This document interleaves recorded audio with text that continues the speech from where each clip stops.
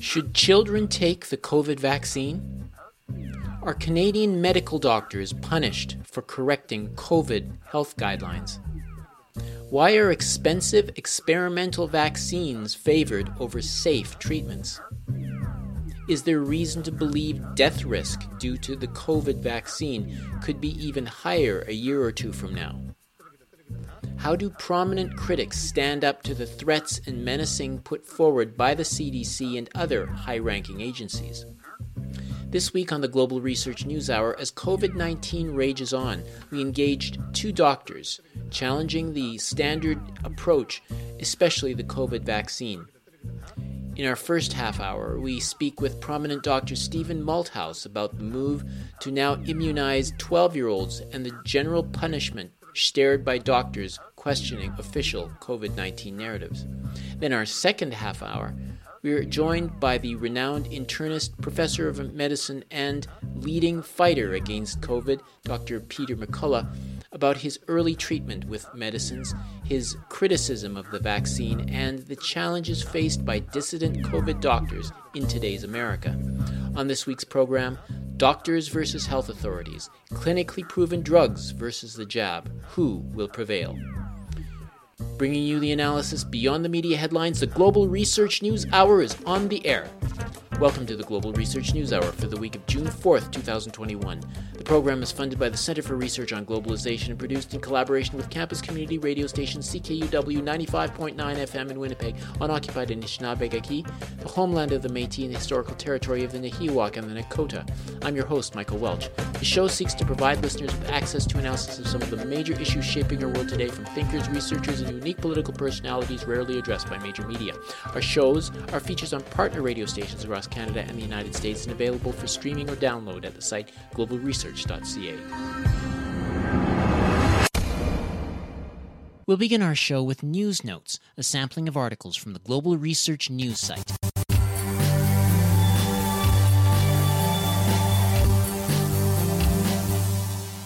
Beware of what you say, what you read, what you write, where you go, and with whom you communicate, because it is all being recorded, stored, and cataloged, and will be used against you eventually at a time and place of the government's choosing. This far-reaching surveillance has paved the way for an omnipresent, militarized fourth branch of government, the surveillance state, that came into being without any electoral mandate or constitutional referendum. Indeed, long before the National Security Agency, or NSA, became the agency we love to hate, the Justice Department, the FBI, and the Drug Enforcement Administration were carrying out their own secret mass surveillance on an unsuspecting populace. Even agencies not traditionally associated with the intelligence community are part of the government's growing network of snitches and spies. Just about every branch of the government, from the Postal Service to the Treasury Department and every agency in between, now has its own surveillance sector, authorized to spy on the American people. That comes from the article, Make Way for the Snitch State, the All-Seeing Fourth Branch of Government, by John W. Whitehead and Nisha Whitehead, posted June 2nd, originally published at the Rutherford Institute. Every day, new information is coming to the fore, such as this animal pharmacokinetic study, which shows that the injected vectors ended up in different organs, especially ovaries and spleen. Canadian researcher Dr. Bridle shared his concerns on recent findings of biodistribution of lipid nanoparticles and the spike proteins in injected people. Tragically, panic-stricken masses are deluded with the propaganda that these injections are 95% efficacious. This is a useless metric based on relative risk reduction. The absolute risk reduction is around 1%. That comes from the article, COVID Vaccines, a Faltering Framework, by Dr. Sadaf Gilani, posted June 2nd, originally published in Off Guardian. Macquarie voiced dismay at CDC and White House officials who routinely push for near-universal vaccination in spite of the data on natural immunity. In fact, Governing bodies are guilty of demonizing people who decide not to get vaccinated even when they have recovered from a COVID infection and have the antibodies, forming a natural immunity. So incensed was the professor by the intellectual negligence displayed by public health officials that he actively discouraged recourse to their advice on COVID-related matters. Quote, "I never thought I'd say this, but please ignore the CDC guidance," unquote. Quote, "One of the biggest failures of our current medical leadership is ignoring natural immunity," he said. "They've given out no guidance to those who've had the infection. They just tell them to get the vaccine as if they don't already have antibodies, and they demonize them when they're hesitant," unquote. That comes from the article, "Johns Hopkins Prof. One of the biggest failures of our current medical leadership is ignoring natural immunity," by David McClune, posted June 2nd, originally published at LifeSite News. Have you wondered why effective life-saving medications and therapies were actively and aggressively suppressed? Have you wondered why world-renowned scientists, virologists, and epidemiologists were banned on Twitter and removed from Facebook? Have you wondered why all of the cable news channels and print media covered daily developments with the same breathless hysteria as their competitors? It's very hard to look back on the events of the last 15 months and not suspect that there is more to this COVID story than meets the eye. That while the infection does in fact kill mostly older people with multiple underlying conditions, that perhaps the virus has been used to promote a political agenda of which we know very little. Even so, there are things of which we can be reasonably certain, such as that all of the fear-mongering and hysteria has been suspiciously manipulated to promote universal vaccination.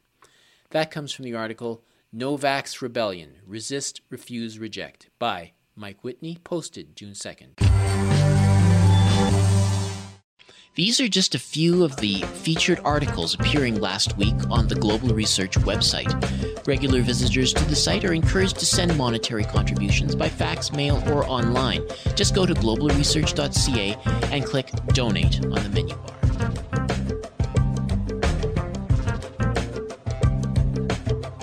According to the Government of Canada website, there were, as of June 1st, 25,566 deaths related to COVID-19. As of May 22nd, 61.87% of Canadian adults, roughly 11,772,000, have received at least one dose of the COVID vaccine. Now the time has come to consider adolescents to get inoculated. According to Government of Canada information, the Pfizer-BioNTech vaccine has now been fully approved for children 12 years old and up. The Government of Canada website informs the public, stating, quote, "While evidence suggests that children infected with COVID-19 normally experience mild symptoms, serious illness can occur at any age. Vaccines are essential to help end the pandemic. It's important for everyone, including adolescents 12 to 18 years of age, to get vaccinated against COVID-19 when it's their turn," unquote. Not all doctors, not to mention the general public, is on board with this information. To shine some light on the negatives associated with these vaccines and on COVID-19 messaging generally, we got hold of Stephen Malthouse. He's a Canadian physician who's been in family medical practice for more than 40 years and a member of the College of Physicians and Surgeons of British Columbia since 1978. He's a passionate advocate for homeopathic healing, which he practices. He's also president of the Canadian Integrated Association and physician lead for the Canadian Health Alliance. He's involved with the Declaration of Canadian Physicians for Science and Truth, challenging the College of Physicians and Surgeons of Ontario and other medical outlets where they consider an unethical statement to the country's physicians. after the vaccine has been offered to millions of people, we have seen significant impacts, including thousands of deaths. This is according to the CDC's VAERS measures. However, there have been 60 million shots have been given out. Also, we don't know for certain that the vaccines were responsible for many of the deaths, so the major agencies say it's safe. So what is the view of yourself and your colleagues about the safety of this drug?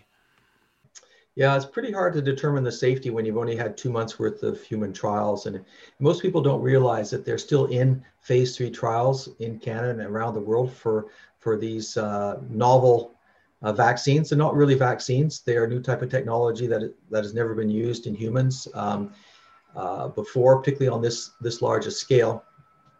And unlike regular vaccines, these injections do not prevent transmission disease or catching it. So it means that they won't play any role in terms of people being able to get back to normal, because they'll still have to wear masks and socially distance, because there's no evidence in the studies, which weren't designed to show the evidence that they prevent the transmission of disease. So, there's nothing really to be said for these shots.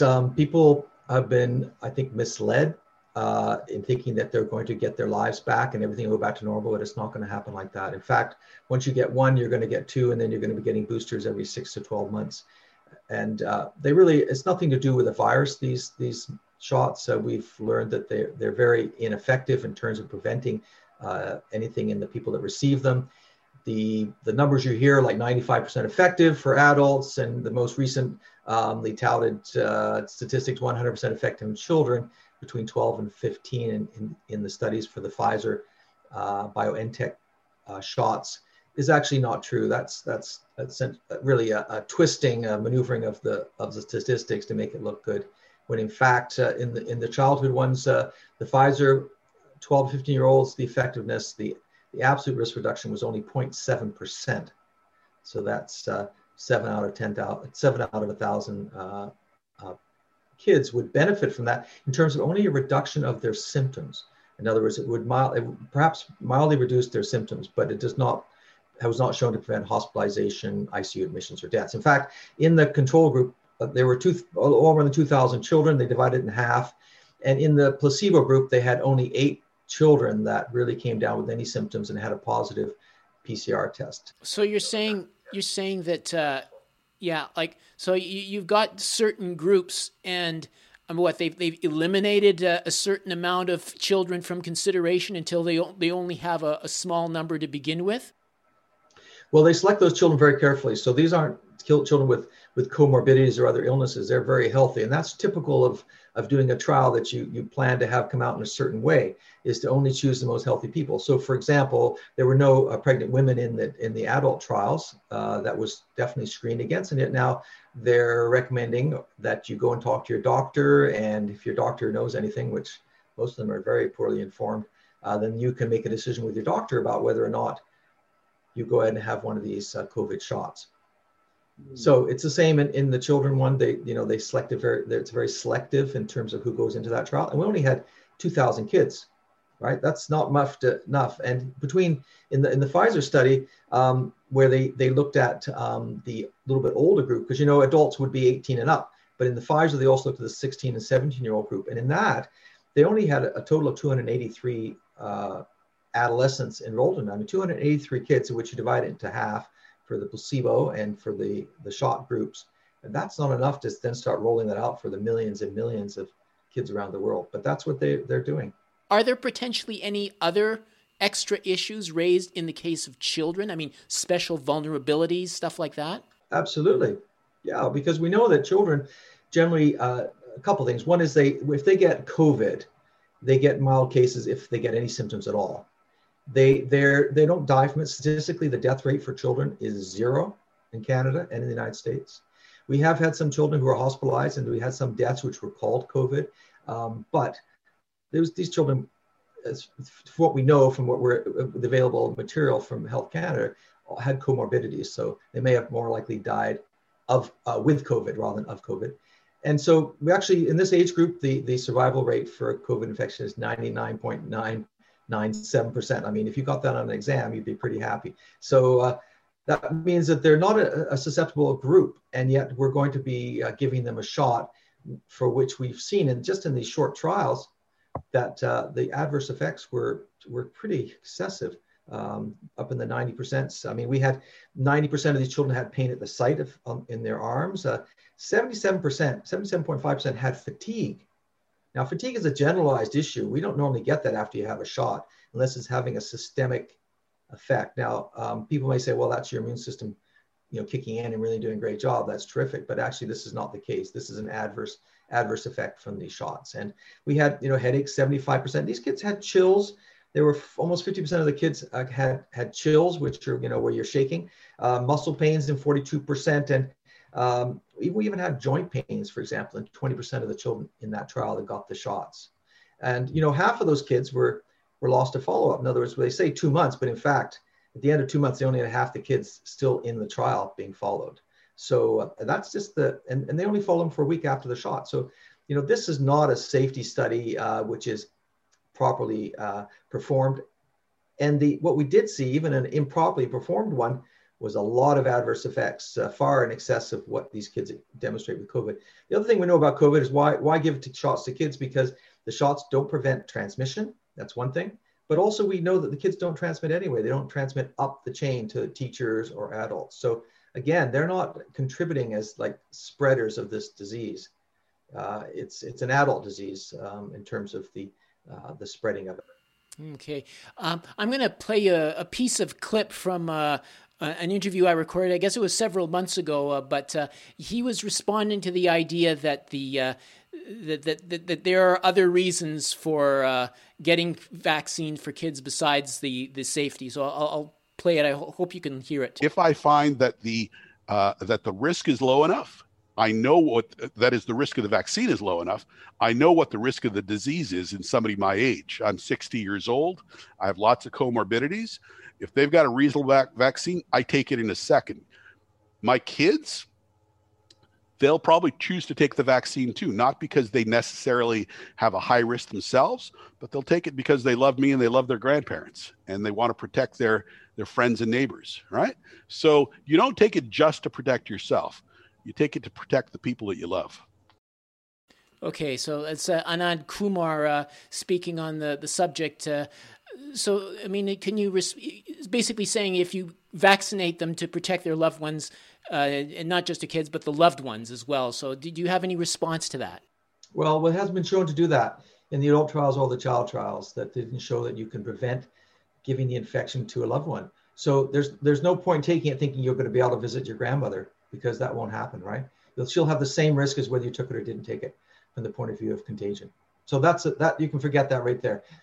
Secondly, what this gentleman was saying is that you balance the risk and the benefits, right? So in this case, there's no benefit from the shot. There's nothing been shown to benefit children.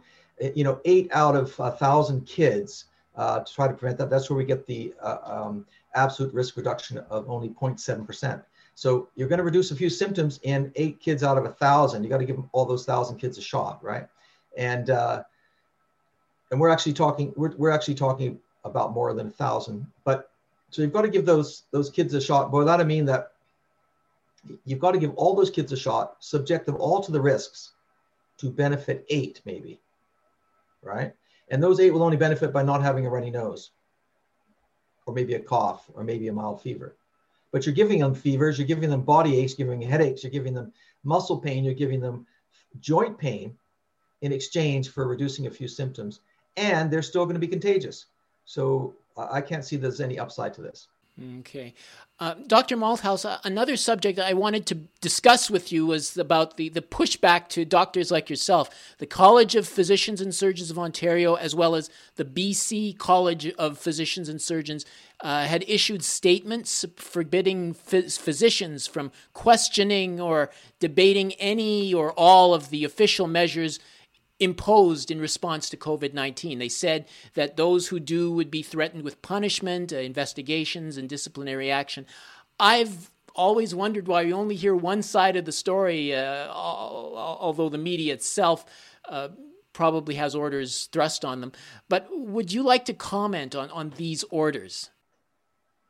Sure. Well, I think this is the type of thing which has been held over doctors' head for a long time, but it's usually behind closed doors. In other words, you get a telephone call or you get a call that comes through your hospital administrator telling you that you can't do this, you can't do that. Otherwise, there's a risk of you losing your license and all that entails.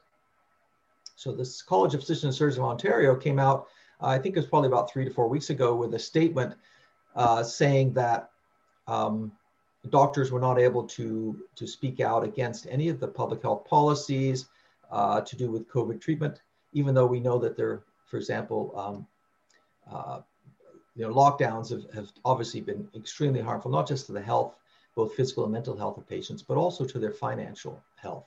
And so doctors were essentially told they cannot speak out against any of these policies, which include lockdowns, masking, social distancing, injections of these so-called vaccines. And of course, doctors, our job is really to look at the literature, to look at the research and examine it carefully, and to make decisions based on the patient we see sitting in front of us. That's our ethical code: is the patient comes first, not the policy. Policies are general, broad, sweeping things which, in fact, become outdated and are incomplete based on the information that becomes available. So what they've done is they've tried to tie doctors' hands with the threat of punishment, such as taking away their licenses to practice medicine, by coming out with these statements. And College of Physicians and Surgeons came out with that first one. They made it public. Essentially, they've been doing that all the way along, is threatening doctors to, if you step outside the lines, you're going to be punished. They've been doing that for some time. And of course, that keeps doctors, hushed, gagged, and unwilling to examine the research. They kind of do what they're told. And that's not what type of doctor you want. You want a doctor who can think for himself and also how to apply that information to you as the patient. So we consider that unethical. And then the College of Physicians and Surgeons of British Columbia came out with another one a week later, exactly the same, saying, that you can't speak out against these things. You can't be anti-vaccine, anti-masking, anti-distancing, anti-lockdowns, all that stuff. Pretty much echoed it. They even sent the College of Physicians and Surgeons of Ontario sent a little email around to the members. It wasn't made public. It was to members email saying that they didn't want to get people upset. They were just trying to give a light touch to this, and it's really only a few doctors that are speaking out that they're going to go after, that type of thing. So, but they didn't retract anything of their initial statement. So, what to do as a doctor? This is unethical as far as we're concerned. It does not put the patient first, and that puts the patient in harm's way, which goes against the mandate of the colleges. So a group of doctors put out a petition, actually a declaration called Declaration from Canadian Doctors, Canadian Physicians for Science and Truth. And this was a petition which garnered hundreds of Canadian doctors' signatures, agreeing with the fact that we should put our patients first. And that's what our oath is about. Wow. And the media are getting involved too, right? I mean, I saw last month your name was in a lot of hot water with the mainstream media. A CBC article claimed you were posting misinformation and conspiracy theories, and you spoke to at an anti-vaccine and anti-masking event. You didn't respond to the articles, but the BC College of Physicians and Surgeons and the First Nations Health Authority put out in a statement, the following statement. They said, this kind of misinformation is a violation of public trust as well as the ethical obligations of doctors who members of the public tend to trust implicitly when it comes to matters of health. Would you care to comment on that statement? Yes, doctors do have the trust of the populace. That is true. And for that reason, they have a responsibility, and their responsibility is to stand up and to speak the truth and not allow themselves to be gagged by any college with any policy. That's the thing of being trustworthy, is that you will actually stand up and say what is the right thing to say, and to warn your patients if there's a shot coming their way from Pfizer or any other company that's going to be dangerous to them and to their children. That is the responsibility of the physician. And it's unethical to do the opposite. So in fact, you could just take that statement by the College of Physicians and Surgeons and the First Nations Health Authority and turn it around. It's actually breaches public trust not to speak out when you see something is wrong in a policy or a government rollout. that's what we've been doing. And that's why we're kind of in hot water. You know as well as I do that the mainstream media, is gets 70% of their income from the pharmaceutical companies, the ones that are actually making these shots, and that there's a great deal of censorship going on, and there's only one side of the narrative being told, and people are learning that the experts cannot be trusted. So in fact, this is having the reverse effect.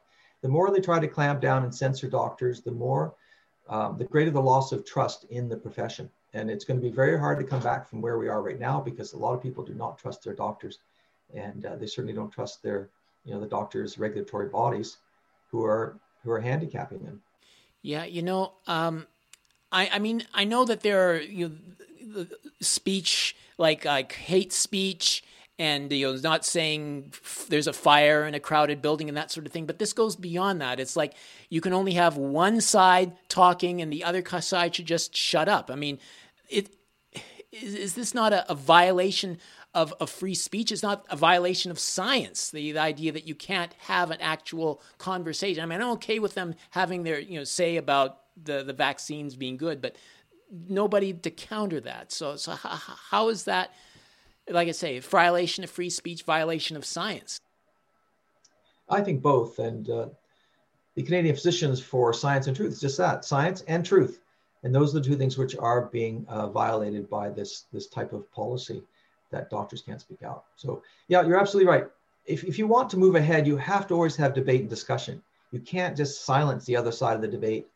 And when you do that, people should be seeing that as a red flag, that there's something going on here, which is not to do with a virus and not to do with protecting public's health. If we just look over the last year and a half, it's evident that every public health policy that's been rolled out across Canada, and in fact around the world, has been destructive to people's health. Not one is, even using, toxic hand sanitizers. So many of them have been recalled by Health Canada. The masking doesn't work. We know that. The evidence is very, very clear about that. In fact, it not only doesn't work to prevent transmission, but it also is extremely harmful to people. And we're seeing all sorts of things, like from pneumonias to mouth, that's infections of the mouth, to people with fainting illnesses, head injuries and seizures following that. I have a patient like that. And so we're seeing that policy didn't work. And of course, lockdowns did not work. It caused at least 1,000% increased rate of life years lost from lockdowns. And these jabs, I think we're seeing that if you look at the VAERS report, which you referred to earlier, which is the Vaccine Adverse Event Reaction reporting system, that is the US system. A Canadian system completely broke. They're rejecting, my colleagues sent in the forms, and they're being rejected as irrelevant, not connected to the jab at all, when it's obvious clinically that they are. They're being completely ignored, sent back, lost, things like that. So, and public can't make a report in Canada. It has to go through your doctor. And if doctors who aren't giving the jabs, a person comes in 2 weeks later and said, I've been weak on this side of my body for 2 weeks, the doctor can say, well, vaccines are safe and effective, and will not put in a report for you, which takes some effort and time, maybe up to a half an hour to put it in. And then if you get enough rejected, you go like, well, what's the point of this? So public can't even report. But in the United States, we're seeing there's been more than 4,400 deaths that are associated with the shot so far. And we know from two very interesting studies, one done more recently, but also one done by Harvard almost 10 years or so ago, showing that only 1% of the reports are sent into this reporting system, the VAERS system. And if only 1%, then if we do a calculation of 4,400 people have died associated with this shot, and let's say some didn't, but let's say a majority, let's say 4,000 were strongly associated, then that means we're looking at 400,000 people that have died from this, and that's not accounting things like blindness, deafness, Bell's palsy, paralysis, transverse myelitis, all the other things which have been associated with these shots. So, people need to start doing their own research, because what we're getting over the airwaves, essentially it's a lie. It's propaganda, one-sided story, and the people that have the other side of the story are being censored, such as doctors. Fascinating. Dr. Malthouse, I thank you for your unique role in bringing this information to the attention of our listeners. We really appreciate it. Thank you so much. It's been my pleasure. Thank you. We've been speaking to Stephen Malthouse, an MD based in British Columbia. You're listening to the Global Research News Hour, broadcasting from CKUW 95.9 FM in Winnipeg and from partnering radio stations across Canada and the United States. Before we go further, let's re-examine part of the case for embracing the jab. Dr. Alison McGeer came on our show back in January. She's a specialist in internal medicine and is a Canadian infectious disease specialist in the Sinai Health System. During the COVID-19 pandemic, McGeer has studied how SARS-CoV-2 survives in the air. Here's a clip of her pro-vaccination argument. Living exposed to COVID-19 is not a risk-free thing to do. COVID-19 is a dangerous virus. 3,000 people a day are dying from it in the United States. And so it's a balance, which is a riskier thing to do, get the vaccine or get COVID. And no question from the data we have at the moment, for a great many adults, particularly older adults, getting the vaccine is a safer option. We can expect to see a lot more mRNA vaccines out there now that we found they work so well against COVID-19. But they have been subject to exactly the same and very stringent safety assessments that any vaccine comes to market that has. This is not that we have not applied the same safety standards to these vaccines. It's just that because COVID is out there and because we know how dangerous it is, we've been careful to do them really quickly. So it's involved a great many people and a lot of their time, but we haven't cut corners on any of the safety assessments. These vaccines got tested in animals, they got tested in humans in small numbers initially. They've been through the entire usual process for vaccines. It's just been more quickly than we usually do it. That was pro-vaccination infectious disease specialist Alison McGeer. But it is important to note that not all physicians have the same view. In fact, in the United States, a profoundly major and credible voice is sounding up on Operation Warp Speed, dropping the medication of the illness with drug treatments rather than waiting until the patient is in hospital or dying. Here's an excerpt of him speaking at the Senate Committee on Health and Human Services.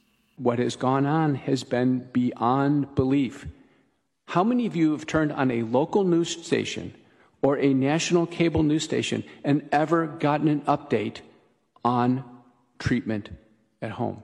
How many of you have ever gotten a single word about what to do when you get handed the diagnosis of COVID-19? No wonder.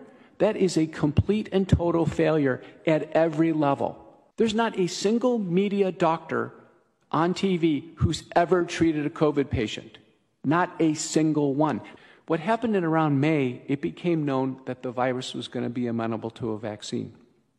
All efforts on treatment were dropped. The National Institutes of Health actually had a multi-drug program. They dropped it after 20 patients, said we can't find the patients. The most disingenuous announcement of all time. And then Warp Speed went full tilt for vaccine development. And there was a silencing of any information on treatment. Any. That speaker was Peter McCullough. He is an internist, cardiologist, and professor of medicine at Texas A&M University School of Medicine. He's on the Baylor Dallas campus and has been integrally involved in the response to COVID-19. In addition to being a doctor involved in academia, he is the editor of 2 major journals and is one of the most published doctors in the domain of heart and kidney in the world. According to his curriculum vitae, which extends over 160 pages, he is a manuscript reviewer in 123 medical journals, including the Lancet and New England Journal of Medicine. Dr. McCullough is sounding the alarms about proven treatments involving drugs like ivermectin and hydroxychloroquine in combination with other medicines, which are being shoved aside in favor of the holiest of holies, the mRNA vaccine. The Global Research News Hour reached out to McCullough earlier this week.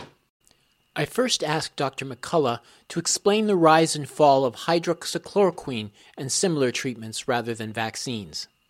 Well, we've learned a lot over the last year. And with respect to medical therapy, the first comment I'd make is that we've really learned that the viral infection is very treatable, and it can be treated with many different drug programs. The principles are that a single drug doesn't work, that drugs need to be given in combination, and no single drug is effective. You mentioned hydroxychloroquine. We've learned that actually you can treat this illness without using any hydroxychloroquine. We've interviewed and worked with doctors all over the world.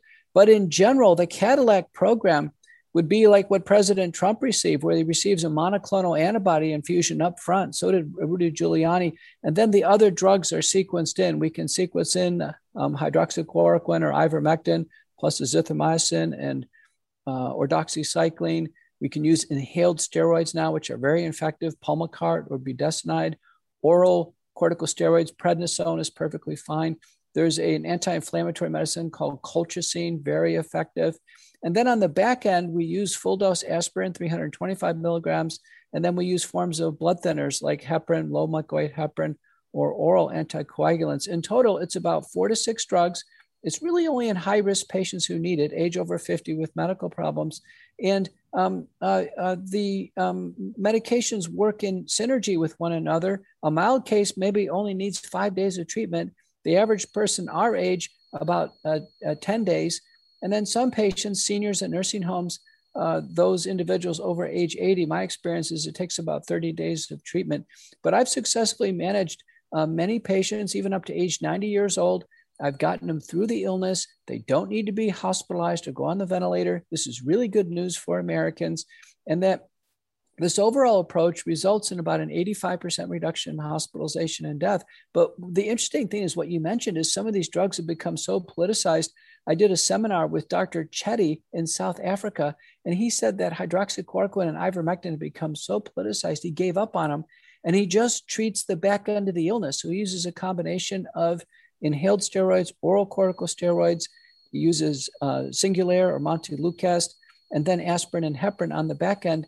And he's able to prevent nearly all the hospitalizations in thousands of patients. So what patients in America need to know is they need early treatment. Get a hold of their doctor or quickly get to the telemedicine services. Don't waste time. The only way someone gets admitted to the hospital nowadays is they get no treatment. They sit at home for 2 weeks, they get progressively sick, and they end up in the hospital. Doesn't have to happen. Someone with COVID goes through 3 phases: viral replication, inflammation, and abnormal blood clotting.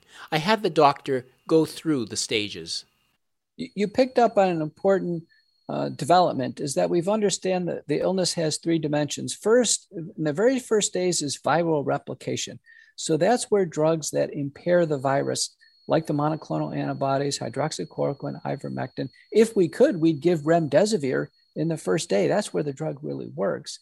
But after the first few days of viral replication, what happens is the dangerous spike protein on the outside of the virus, that spicule structure that you see on the ball, that triggers blood vessel damage and inflammation to very high levels. This virus has a cytokine signature we've never seen before, very high levels of interleukin-6. It knocks your sock off when we see it.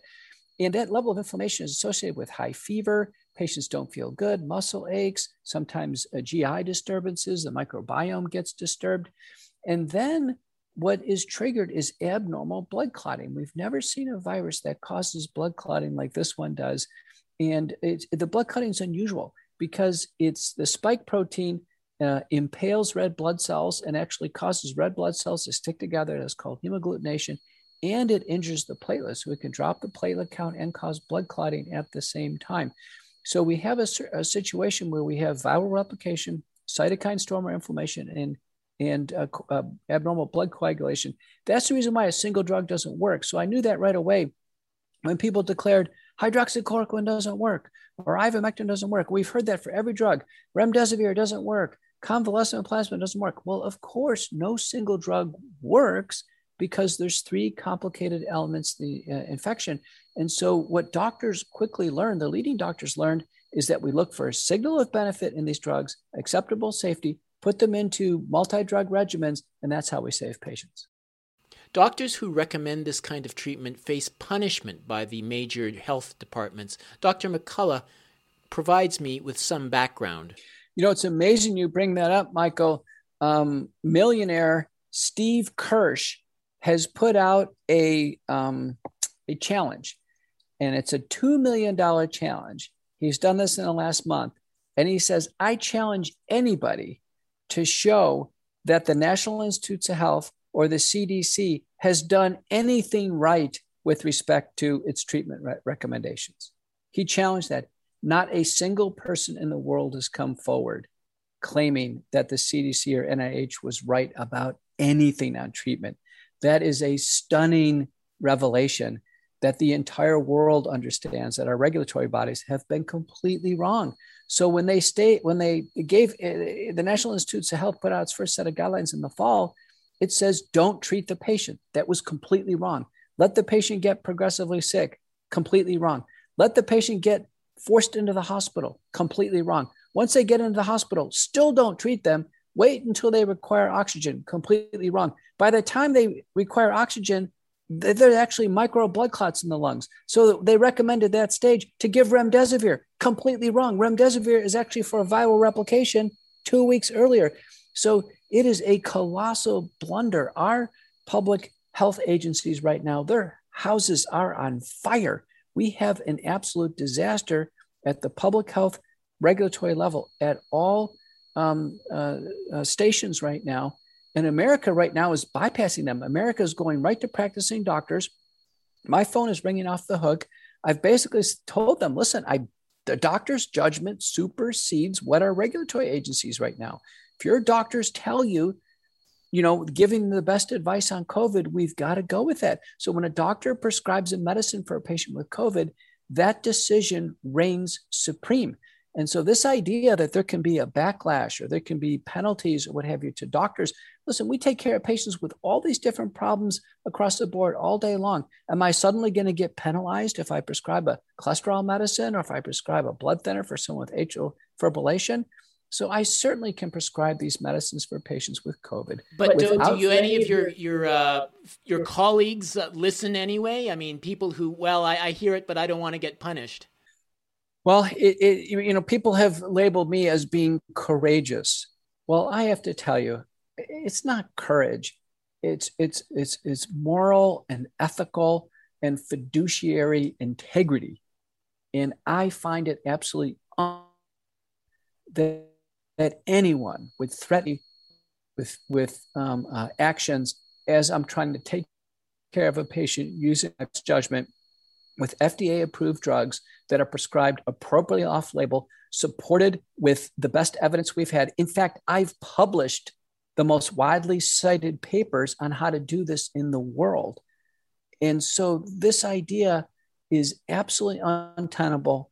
All of those who have sought to threaten doctors and intentionally hurt patients, one by one, justice will be served.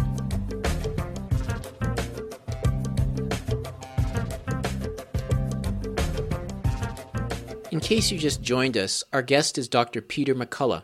He's an internist, cardiologist, epidemiologist, and professor of medicine at Texas A&M College of Medicine in Dallas. Also a major voice attacking the established agencies involved in fighting COVID.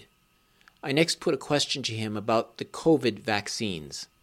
In a clear-cut manner, based on concrete evidence, can you explain why this vaccine is not safe and effective, even though Pfizer and Moderna provided evidence demonstrating 90% efficiency, and that while it's not foolproof, the risks due to COVID vaccine outweigh the risks due to dying of COVID?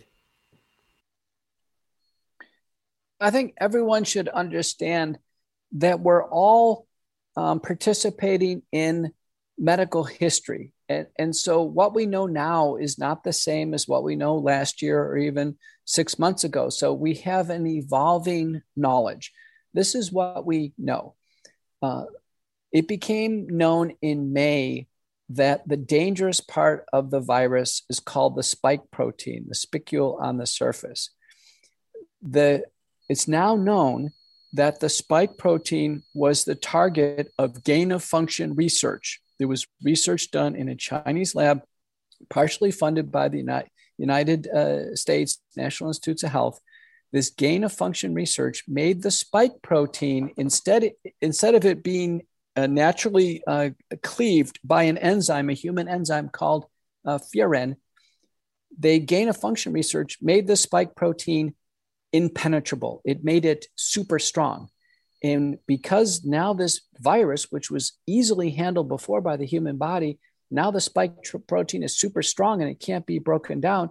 It goes right into cells. So it's far more contagious. And when the spike protein goes in cells, it's almost like a shard of glass. It goes through the blood vessels, ripping the blood vessels, causing blood clots, causing organ injuries. It's all about the spike protein. Well, the discovery was that the spike protein itself could be utilized to stimulate the body to make antibodies.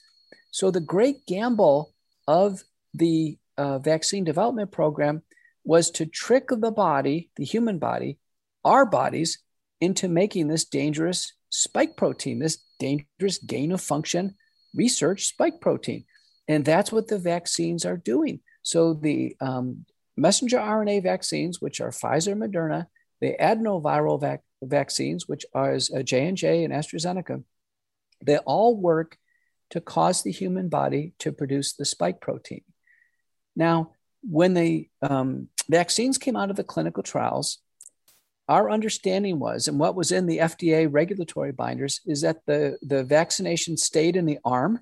It locally stayed in the arm. It didn't circulate around in the body, that the messenger RNA or the adenoviral genetic material stayed in the muscle in the arm, and the spike protein was produced locally. That's what our understanding was, and we formed a reaction to it.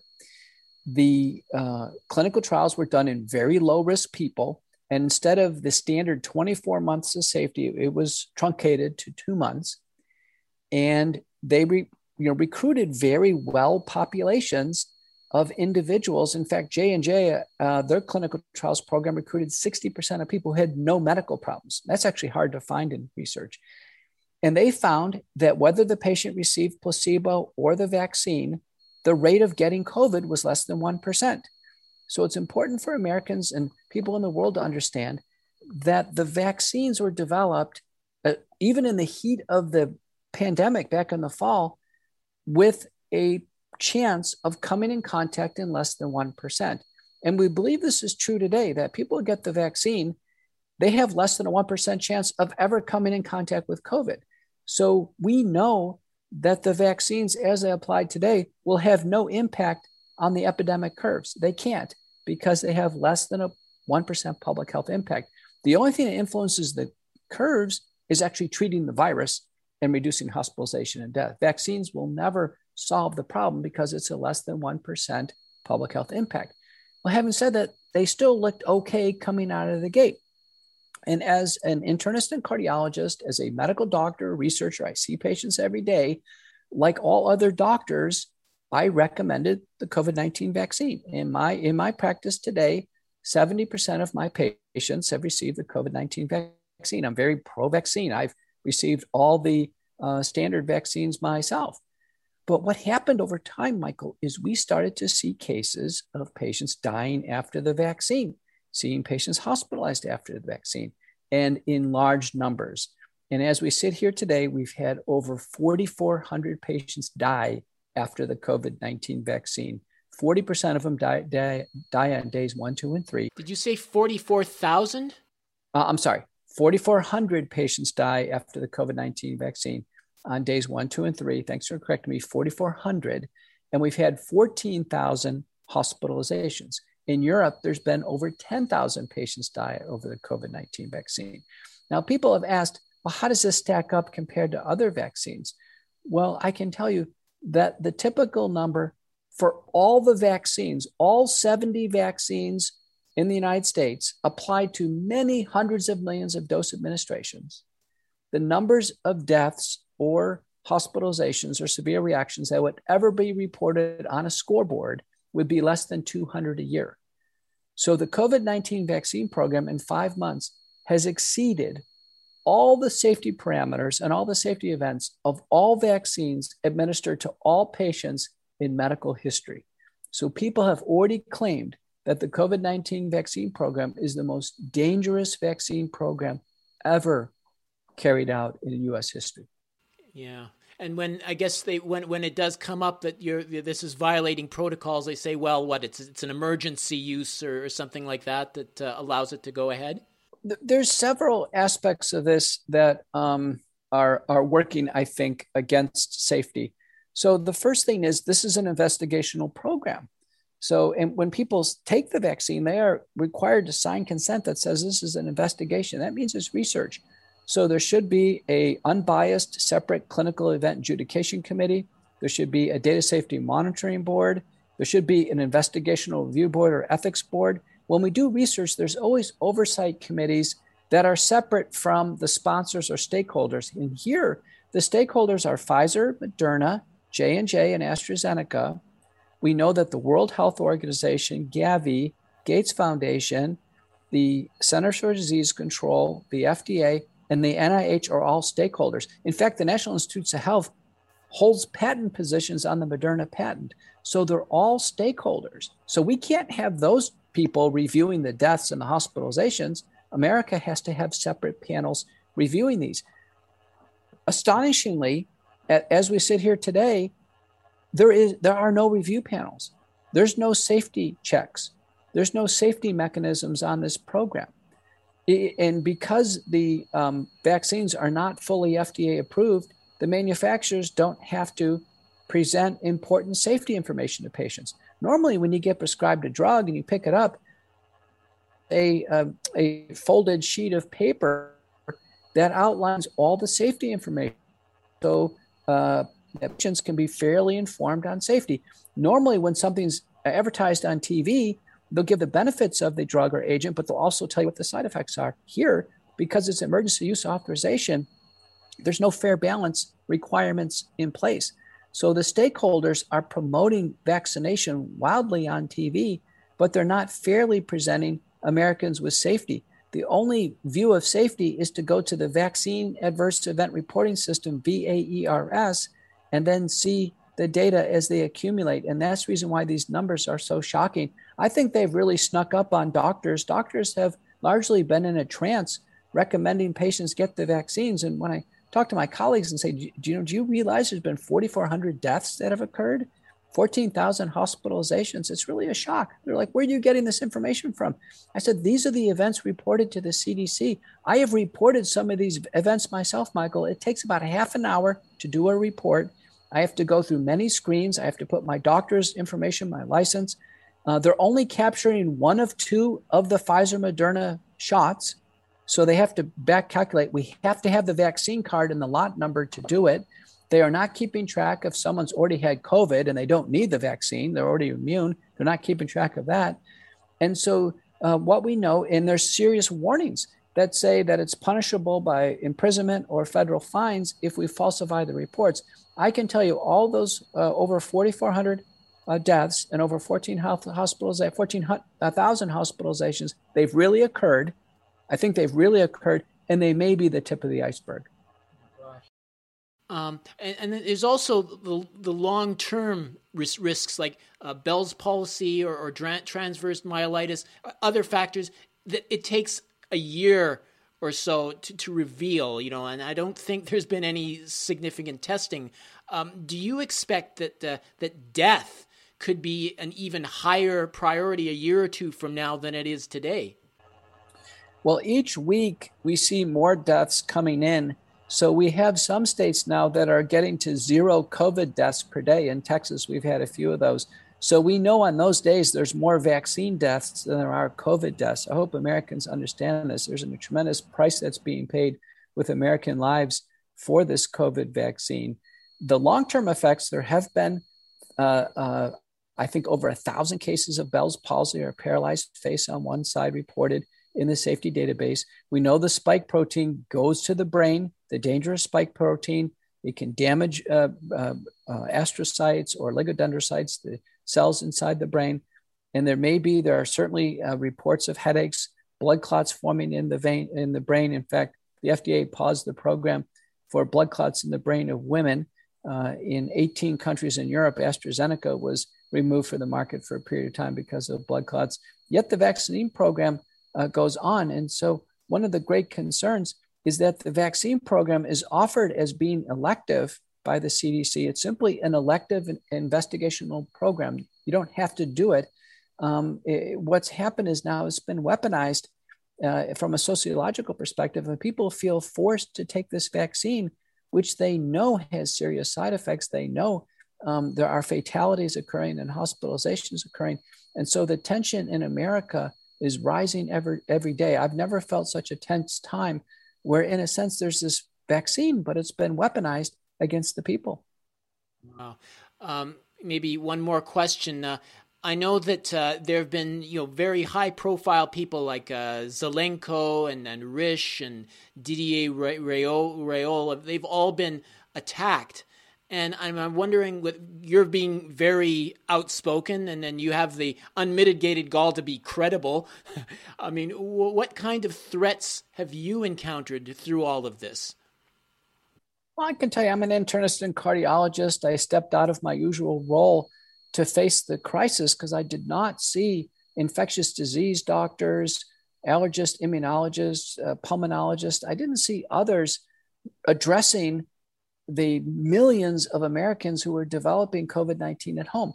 Everyone was focusing in the inpatient realm, where we still have ICU mortality rates at 28 days of 38%. The in-hospital outcomes are not good. The opportunity was to treat patients as outpatients. And now there's such an overwhelming positive response from Americans. We have 4 national telemedicine services, 15 regional telemedicine services, 250 treating doctors. We have treating doctors in every state. America has basically just bypassed the ivory tower large medical centers, and they're getting treatment. We had 2 Senate testimonies on this in the fall, huge breakthrough to America. The treating doctors, in a sense, have become American heroes. And as our agency staffers get on TV and basically bumble on about masks and vaccines, what America does, they don't care about masks and vaccines. They want to know how to get treatment to avoid hospitalization and death. So what I've told to my detractors is that any of my detractors who've attempted to personally go after me from a academic or professional perspective, I have over 600 publications in the National Library of Medicine. I have over 40 papers in a year on COVID-19.